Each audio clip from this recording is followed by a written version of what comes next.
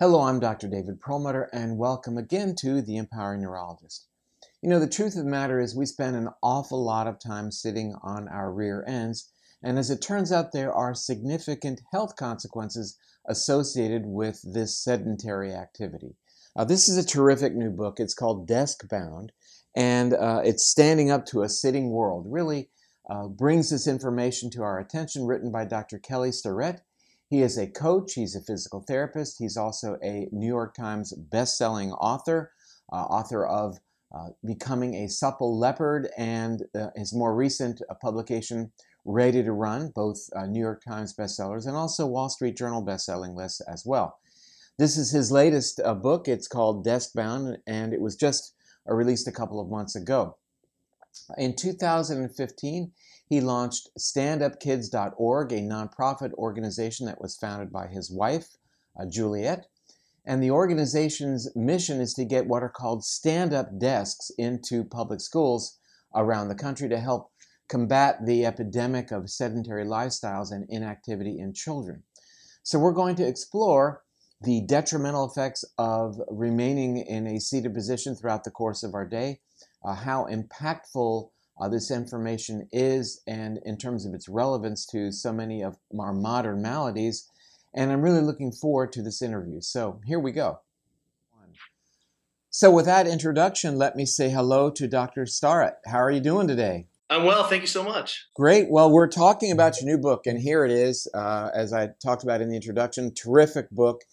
A lot of people are going to need this message and are getting this message because, as I mentioned, a lot of people are spending way too much time sitting on their rear ends. I almost feel bad having this discussion with you while I'm sitting down after reading your book. But that said, in the intro of your book, you quote Dr. James Levine from the Mayo Clinic, who says that sitting is the new smoking. What about that? I think the issue around, looking at sitting is the poster child for a bigger problem, and that's really a sedentary lifestyle.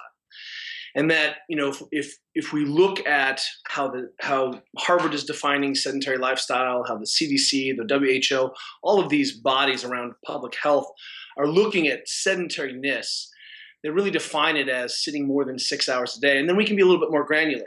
Do you drop below 1.5 metabolic equivalents of activity? And it turns out when you sit down, basically your body shuts down, physiology downregulates. And so I think what Dr. James Levine is pointing out is that, hey, when we sit, we're exposing a whole bunch of downregulatory physiology on the human. And that really has a kind of ultimately an aggregating cascade of dysfunction that it expresses itself given enough time, and it always does. Well, one of the things that we often talk about is the role of our lifestyle choices, including food, but also activity, as an epigenetic modulator. In other words, changing the expression of our DNA. And for those of us in neuroscience, we're really interested in aerobic activity and being active in terms of increasing the body's production of what's called brain-derived neurotrophic factor to grow new brain cells. But to get back to the introduction, in fact, a quote from him was that 1 hour of sitting ends up leading to 2 hours of lost lifetime. That's pretty profound. It is profound. And, always the risk here is saying, this is about fear mongering, don't sit. And really what ends up happening is that we end up, sort of discarding the entire thing, because if we're really take a more of a cogent model or cogent view of this, we're going to see that you probably commute in the car, you sit at a desk at your board meeting, and pretty soon, just the day-to-day, I went out to a nice dinner with my wife and I sat for an hour, and it really, I don't think we're looking at how sort of insidious this environmental load is. And it's almost like we forgot to think to ourselves, hey, we can make the environment fit the physiology. We don't have to take the physiology and make it fit the environment. And really, I think, those points where you say, hey, it's like sitting is smoking and you're losing life expectancy. I think what we're trying to do is bring consciousness to this change and to the fact that a lot of the choices that we make around our physiology, we take for granted. And that, what we're seeing is that human beings were designed to be in constant motion. You guys look a lot at the brain and brain function and the relationship between activity and brain function. Well, we can really extrapolate that and take it in any direction. One of the things that we do in our movement and mobility practice when we work with the world's best athletes is we prioritize nervous system first, and that we see that the organization of the nervous system, the literally the geometry and the mechanics of the spine really end up being compromised when we're sitting, and that's how we ended up ultimately for us coming to this conversation. And what I really think is interesting is that we fail to think about the fact that looking at skill acquisition as a biological process in the brain, that neurons that fire together wire together, and practice doesn't make perfect, practice makes permanent. And so we really start to ask, well, what are the shapes that we're adopting as a matter of habitus all day long? And what are the implications on my breathing, on the patency of my airways, and my head forward neck position, on my jaw? And really, you can just check the boxes of very interesting things that happen when we adopt these positions of less than optimal function. I feel like I better sit up straight or I'm going to be criticized here.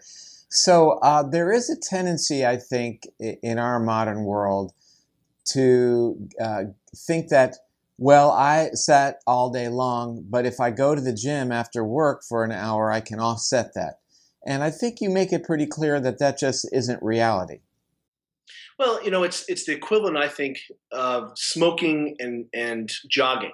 Those sort of things, they're anathema. And the problem is that we have seen, and the research is that gym memberships have tracked our rise in obesity rates in the United States. So we think that people are doing the right thing.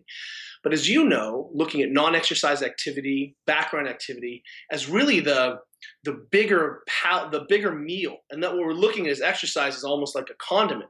And exercise, already is a loaded term. When we say, hey, you should be physically active, well, I mean, there is a great diversity of physical practices there.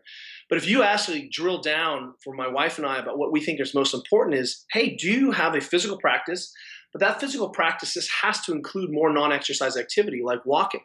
That's not going to be as cardioprotective as breathing harder, or certainly as bone protective, or immune effective by gaining some muscle. But the background is, hey, you have to keep all these physiologic processes running, and the bottom line is that when we sit, they literally shut off. And when we look at diabetes rates in America, a new research out in the last month that says basically diabetes rates in America up 400%. For the first time, we've gone over the tipping point. There are more obese Americans than non-obese Americans. I mean, just sort of check the boxes that matter to you as a person. And then we look around and say, well, hey, I really feel like people are trying to do the right thing. They really are.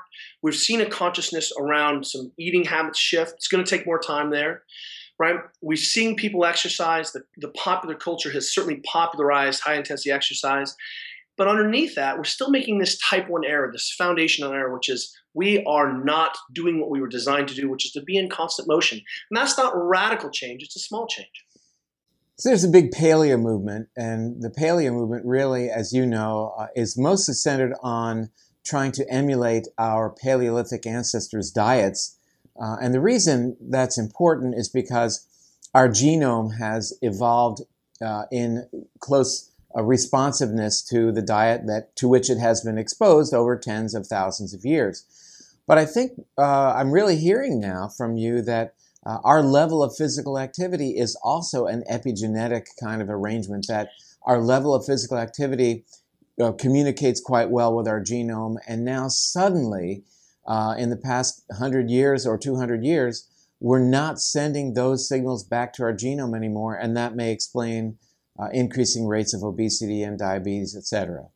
And I think, as we know, if we take the work done by Charles Perrow, who is a sociologist out of Yale, who looks at, his great book is called Normal Accidents, and he looks at complex systems and all of the difficult processes that are bundled in that. And it's really difficult to string out a single, aspect and say, hey, look, there's correlation between this and this in the short term. And the problem is that these systems are so complex that we add complexity on top of it. We're going to track, we're going to track how many steps you take, and we're going to get all these blood panels, and really, I'm going to take this turmeric at 2 a.m.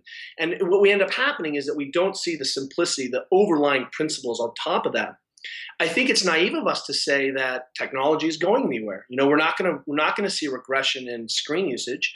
The Kaiser Family Foundation did a research in the last 3 or 4 years that said that kids between 8 and 18, independent of economic socio cohort, literally are spending 7.5 hours a day in front of a screen. And so what we have to do is then, look at how do we have better blocked behavior? How do we take the choice away? If technology is not going anywhere, then it's a lot easier for us to just make an environment that automatically protects us. And that, for example, is what we've done at our daughter's school. Our daughters are both at the first all-standing school in the world. And what we've done is taken away the opportunity to sit in a chair. Kids can sit on the floor anytime they want, which is, that great piece of research that said, hey, can you get up off the ground without using your hands as a predictor of mortality? So something we're taking kids through full ranges of motion, and then we've created an environment that's a more movement-rich environment. The kids are constant motion. There's a fidget bar at the bottom of the desk, and as a matter of non-choice, kids can either sit on the ground or they can be in a position that actually reflects their own physiology. The desks are individually heighted to them, and all of a sudden now, this technology creep where we're becoming more sedentary because we're in front of the TV, because we're on the phone, because, all of those things are non-starters. It's not really an issue. And I think that's the way we want people to start to view this.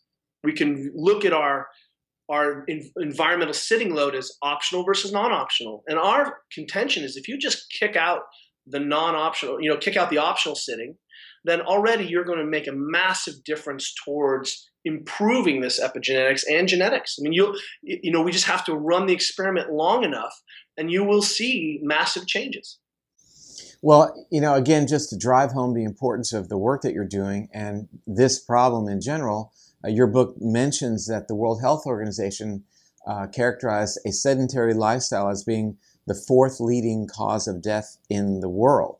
And, that's right up there with other things that we always talk about. And it's basically, again, this mismatch between who we used to be and our environment. So it's an environment gene mismatch that we can correct basically by reading your book and doing the things that you talk about. So tell us what we can do. What are the steps that we could take today to make changes? Well, the first thing we'd like you to do is, begin to see the world as the choices that you're making with your body every day. And the simple one, again, is look at the opportunities when you can sit or when you could stand or move. Can I take that meeting? Can I walk instead? Can I check my email in a different position? And already that, differentiates and splits sort of the load into, hey, I have, managed to just get rid of all of the junky food out of my diet simply by not having it in the house. That's one of the ways we look at this, right? The second thing is, what we see is that there is a little bit of entropy around getting started, especially the workplace. I need a doctor to have a note that says that I can have a standing desk. Well, if we back out on that for a second, wow. What really, I know, right, is that you don't need a doctor's note to stand. That's like asking your doctor, do I need to go to use the washroom? And what we know around adherence is that the more steps between someone and an action, the less likely are they to take the action. My doctoral work was on barriers to adherence. And so one of the things that we want is to have people say, look, if you have an option to stand up, all you need is an Amazon box and then a phone book place to put your foot. And those things have cost you very little. And that's not a very gorgeous looking, workstation setup, but it's a start. The other thing you're going to need to know is that, we have habituated ourselves to these sitting postures, and we see the adaptation in the tissue and in the motor control, because those are patterns that I've adopted for 14 to 16 hours a day is what the average person is sitting. And then when I go to stand up and open the hip and require more thoracic extension and shoulders back, I'm going to be like a baby deer standing up for the first time. And what we recommend is that you put yourself on a little shaping gradient. Make a commitment to stand for 30 minutes this week. Next week, bump it up a little bit. Stand for 45 minutes a day. during the week. And then pretty soon you've aggregated, because what we see, which is very common in the workplace and in the United States, it's all or nothing. I've been sitting at my workstation for 50 years and I'm going to stand up, and people are cooked. They're weak. And what's interesting is it really does track what we've seen in kids, that kids now are running the mile a minute and 20 seconds slower than their parents, which is pretty amazing. We're seeing that all measures of trunk stability and trunk strength, core strength, we're seeing degraded abilities in our kids now. And we have to ask, what's going on? Well, we're using the chair as a surrogate for our spine and the musculature of our spine. And what we need to do is look at the shift from sitting to standing more, the same way we train a marathon. Hey, let's make small changes that are really manageable so that you're not confronted with your limitations of strength, stamina, and just biomechanics. Well, I thought it was really interesting how you even described how college-level football players spend an inordinate amount of time just sitting. These are guys that are really involved in some very, very intense training and then execution as well. But basically, they're spending much of their time sitting. And that's right. And I think what's interesting is we came to that conversation because we were helping their coaching staff solve a sequela of problems around that looked like short hip, stiff quads, low back pain. And when we said, hey, look, it's not that they're not doing the right intervention. They had really excellent strength and conditioning staff, wonderful physio, medical staff, but it turns out they couldn't overcome this resting problem. And what's interesting is that when we work in the highest levels of sport, so I spend a fair amount of time in the NFL. I talk to those coaches and say, why can't you solve these problems? And they're like, oh, it's the kids in college. So then you go to the universities, and I spend a lot of time there. I'm like, what's the problem? They're like, these kids in high school, they're so broken. So then you're all the way down into high school, and you're like, the coaches are like, yeah, my kids can't air squat. They don't have fundamental movements. They look like they're in these little shrimps all the time. We're asking them to open up and be powerful, and then they really are. They kick the can back down to middle school, and that's in our experiences where we have seen fundamental divergence in primary motor patterns. It begins in the first grade. And it's that literally, if you watch any kindergarten without warm up, they sprint to the playground, they all run naturally, they run on the ball of their foot, right? They strike like human beings are supposed to run, they leverage their heel cords, right? And then halfway through the first grade, those kids start to heel strike.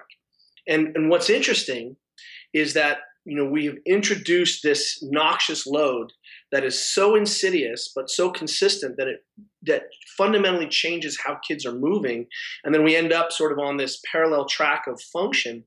And when we start to pan back out and again look at the bigger pictures, adult diaper industry is a $1.2 billion industry in the United States because we're sitting on our pelvic floor, that the endopelvic fascia doesn't even wind up until you're weight bearing through the pelvis.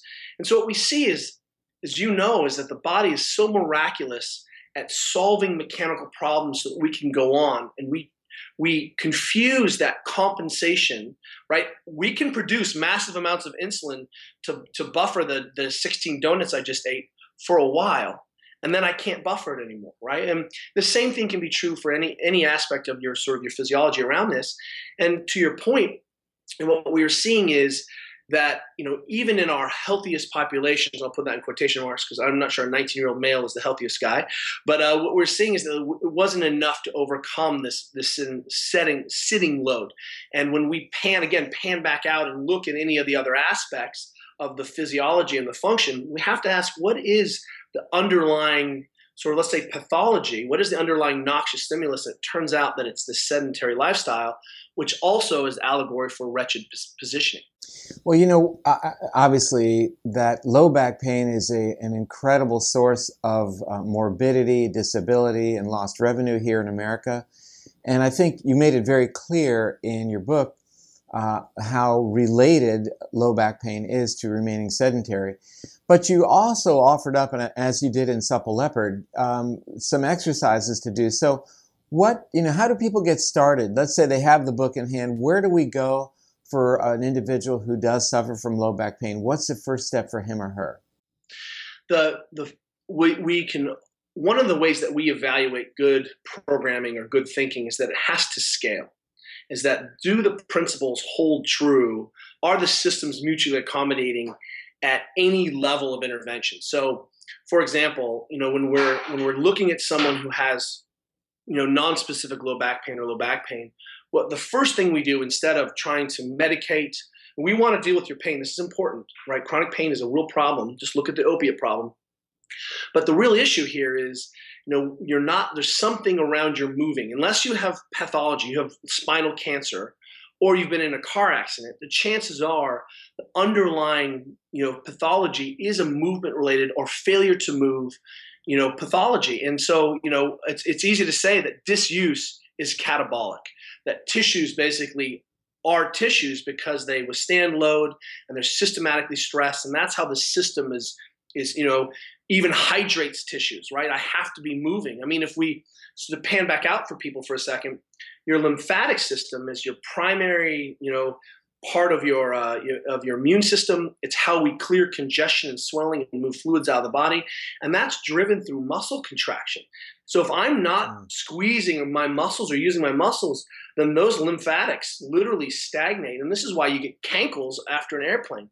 So again, the coming back to that idea is the first thing we want to do is say, hey, let's make sure that we're not just band-aiding over a problem, and let's start looking at the environmental loads. Let's get you standing more, and then let's also apply some technique to the body, because I think this is the issue, is that anytime someone comes into our practice and is having a movement-related dysfunction, the first question we ask is, how are you moving? Let's see how you move, because that's the intercession change that's going to make the most difference. How someone carries themselves for 24 hours is far more important than any intervention I can load onto them in 45 minutes or an hour. And so we try to empower the person to move well first, and that's what the first half of the book is about. So you, though, mentioned, I don't think it's the first half of the book, it's later on, just now mentioned about how it is when you get off an airplane and how stiff you can be. But you had some really great tips for those of us who end up traveling a lot. And I think one of the ones you mentioned was to make friends with your neighbors right off the bat. But traveling is a bear sometimes for us who Absolutely. are around lecturing and things like that. What kind of tips can you give us? Well, one of the things that we think of is, we know that there are going to be periods of our life, of modern life, where you're going to be compromised. You're just going to be in a bad position. And this, you can be one of my police officers, you're wearing body armor and a utility belt riding a car. It means, hey, look, this is your job. So how are we going to do that? We can't, at some point we still need police officers in cars. And so the idea here is, well, we can program sufficiently to some soft tissue work, some movement, some breathing. There's things that we can put in as a physical practice, as a position or skill transfer set of exercises that helps us to ameliorate the compensation or the effects. So, one of the things that people love to do, they get off the airplane and they go for a run. And I'm like, whoa. I mean, Did that last night. It happens. Exactly that, flying in from Portland to Florida. That's right. And so what we would say is, hey, instead of just going for a run, let's go for a walk first. And I'm not saying you can't run, but let's develop a 10-minute routine or a practice that helps us to address some of the stiffness or disuse or static positions that we've been in. And because this is an intervention we're recommending to people that's 10 minutes a day, it's equivalent of brushing your teeth a couple times a day. We want you to spend 10 minutes a day working on the health of your soft tissues, working on simple myofascial dysfunction, right? That when we give people the right solutions and antidotes, and we have this small dose action, over weeks and months, it makes a massive amount of change. And what we've really tried to do is strip down the jargon and give people really simple interventions that re-empower them to be able to address stiffness or myofascial pain. And one of the things that's shocking, I think, as a clinician, as you can relate, is that someone comes to you and they literally on fire. And you're like, well, what do you know about you being on fire? And, you have low back pain. Well, I don't know. I just woke up and I was like that. Like, okay, so we don't have much consciousness around it. And I'm like, well, what are you doing to make yourself feel better? And they're like, I came and saw you. And I think we have completely removed ourselves. Yeah. Right? We've removed ourselves from responsibility, not because we're lazy, but because it's not been part of our human experience. That our moms don't do it, our dads don't do it. Yeah, I think it's cultural. Western cultures, we are kind of given to the notion that we can do whatever we want, live our lives come what may, and then hope that there'll be an Alzheimer's pill or there'll be something to lower the blood pressure or treat the diabetes. And you're right. It's all about self-empowerment through education. And I really want to emphasize again to our viewers that this is a very, very user-friendly approach. That this book is going to walk you through what you want to do. It's very, very straightforward. I've spent actually quite a bit of time looking at it. One of the things I see a lot of, in addition to low back pain, is knee pain. And people end up going to the orthopedist and having their knees injected with steroids. And it seems to me that we now recognize that a lot of knee pain comes from weakness of the quad muscles. And no doubt sitting in a chair all day or in the car is going to cause weakness of your legs in general. But I think the quads specifically bear a huge detriment when they're not being exercised. And I think they play a huge role in keeping the knee stable, especially the kneecap. So what do you tell people about strengthening their quad muscles that might help alleviate their knee pain?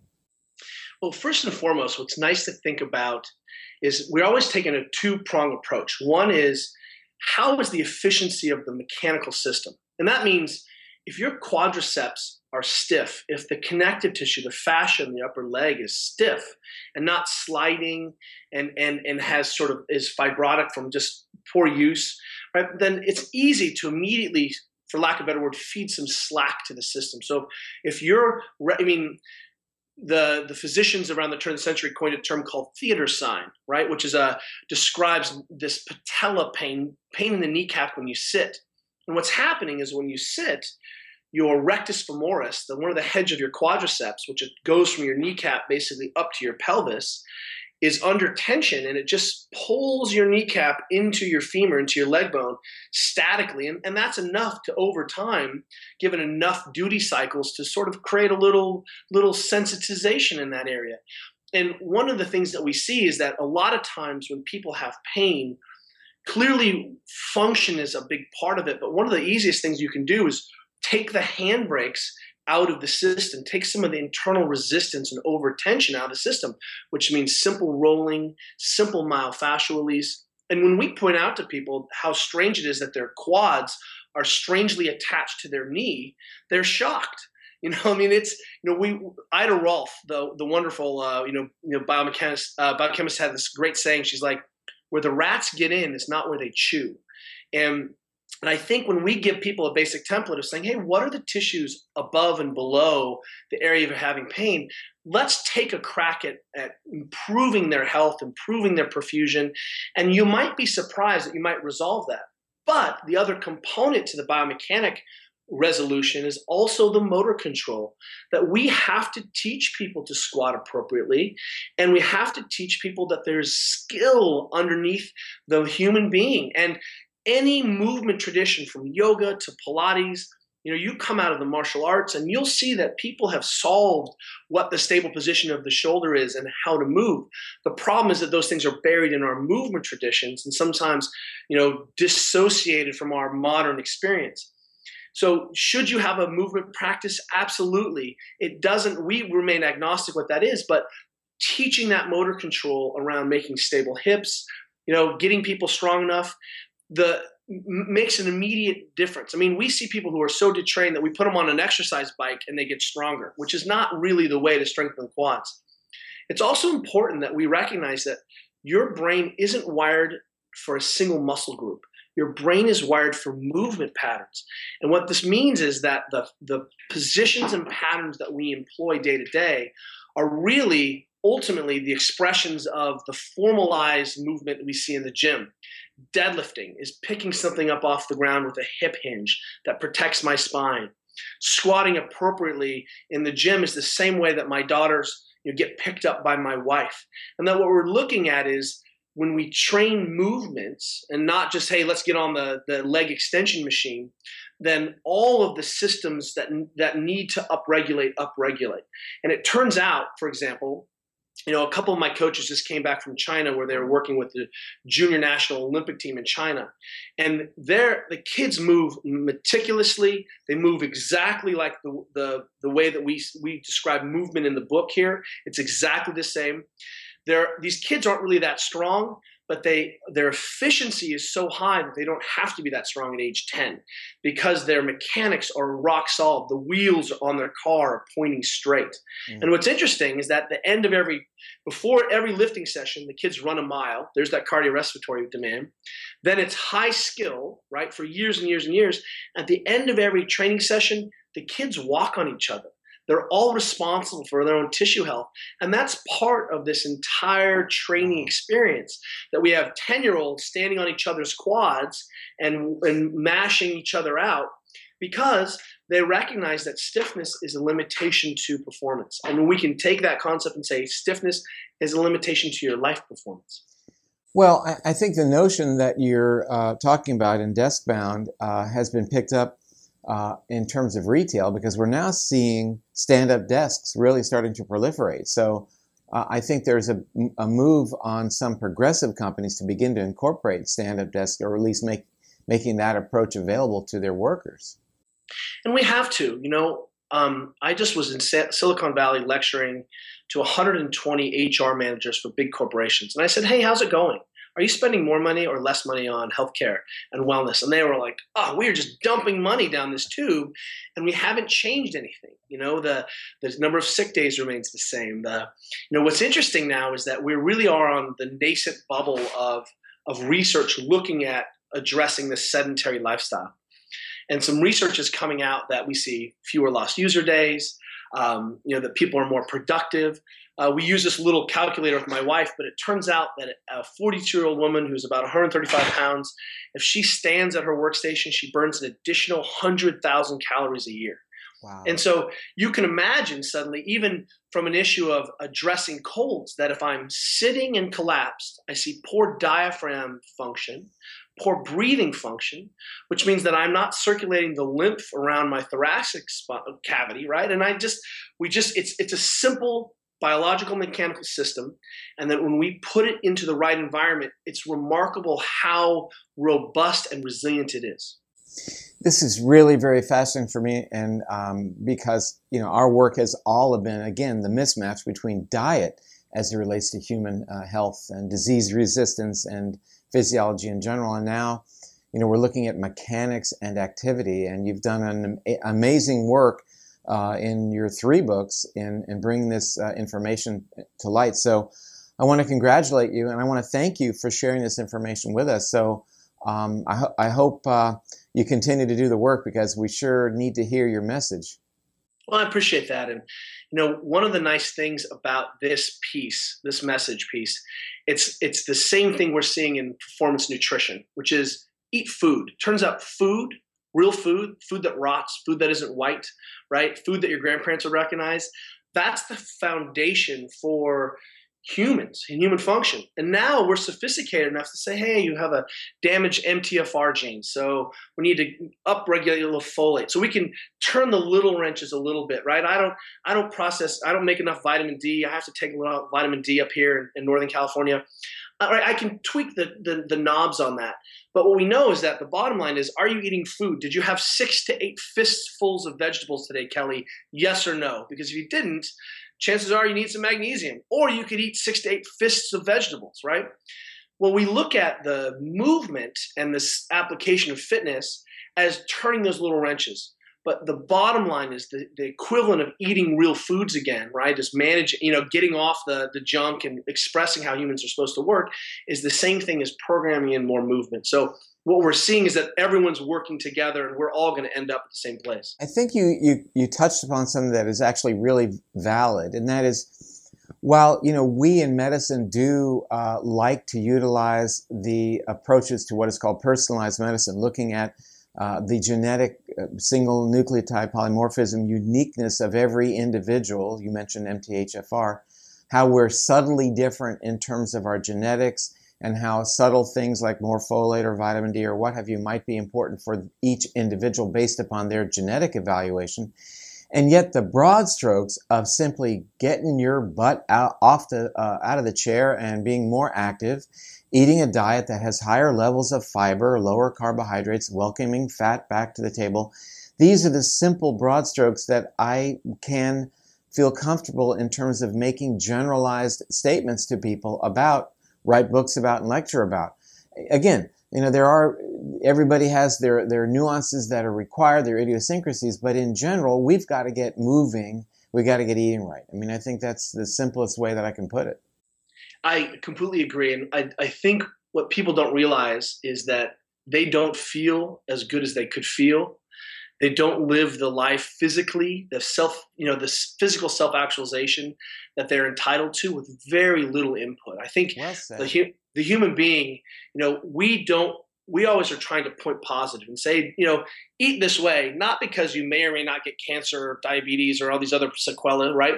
Instead, eat this way, and guess what? You sleep better, you feel better, you look better naked. I mean, all aspects of your personal being, the clarity, the whole thing, energy goes up. And that's what we're trying to point is saying that, hey, look, you don't have to even exist, and you might feel great, but you might even be able to feel better. And that's an important piece of this. Wow. Well, listen, thank you so much for your time. This has been really very, very intriguing, very interesting, and most of all, very empowering, not just for me, but for our viewers as well. So I'm hoping we get a chance to run into each other soon. Please. And thank you so much for all the work you do. I mean, really, it's so miraculous to look around and see really progressive, people who come from a formal science background and yet really are in the trenches helping people solve the day-to-day problems of downregulation or misfunction of the human. And I really appreciate your work. Thank you. Thank you. We'll talk soon. Well, that was really fascinating information, really eye-opening information, especially when you remember what Dr. Starrett talked about in terms of how much time people are typically spent sitting down. I'm even concerned about the fact that I'm sitting down to do this interview. Interesting information. Again, here is the book. It is called Deskbound, Standing Up to a Sitting World. It's an excellent read, wonderful images in terms of what you can do to change your very, very sedentary lifestyle and pave the way for better health. Thanks for joining us. I'm Dr. David Perlmutter.